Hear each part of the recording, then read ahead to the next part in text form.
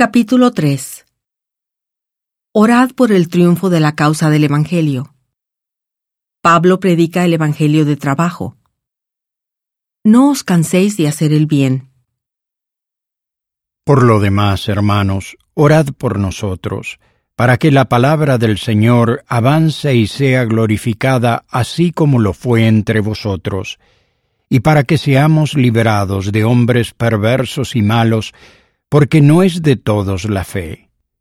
Pero fiel es el Señor que os fortalecerá y guardará del mal. Y tenemos confianza en el Señor con respecto a vosotros, en que hacéis y haréis lo que os hemos mandado. Y el Señor encamine vuestros corazones al amor de Dios y a la paciencia de Cristo.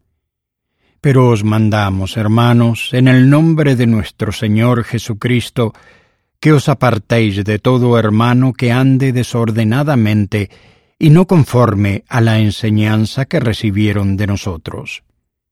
Porque vosotros mismos sabéis de qué manera debéis imitarnos, pues no anduvimos desordenadamente entre vosotros, ni comimos de balde el pan de nadie, sino que trabajamos arduamente y con fatiga de noche y de día, para no ser gravosos a ninguno de vosotros, no porque no tuviésemos autoridad, sino para daros en nosotros un ejemplo a fin de que nos imitaseis. Porque aun estando con vosotros os mandábamos esto, que si alguno no quiere trabajar, que tampoco coma. Porque oímos que algunos de entre vosotros andan desordenadamente, no trabajando en nada, sino entremetiéndose en lo ajeno. Y a los tales les mandamos y exhortamos por nuestro Señor Jesucristo que, trabajando con sosiego, coman su propio pan.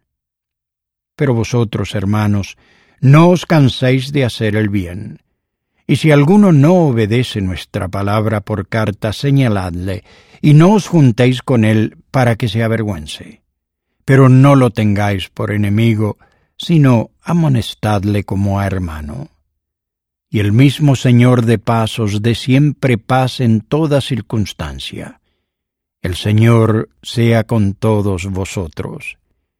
Esta salutación es de mi propia mano, de Pablo, que es el signo en toda carta mía. Así escribo. La gracia de nuestro Señor Jesucristo sea con todos vosotros. Amén.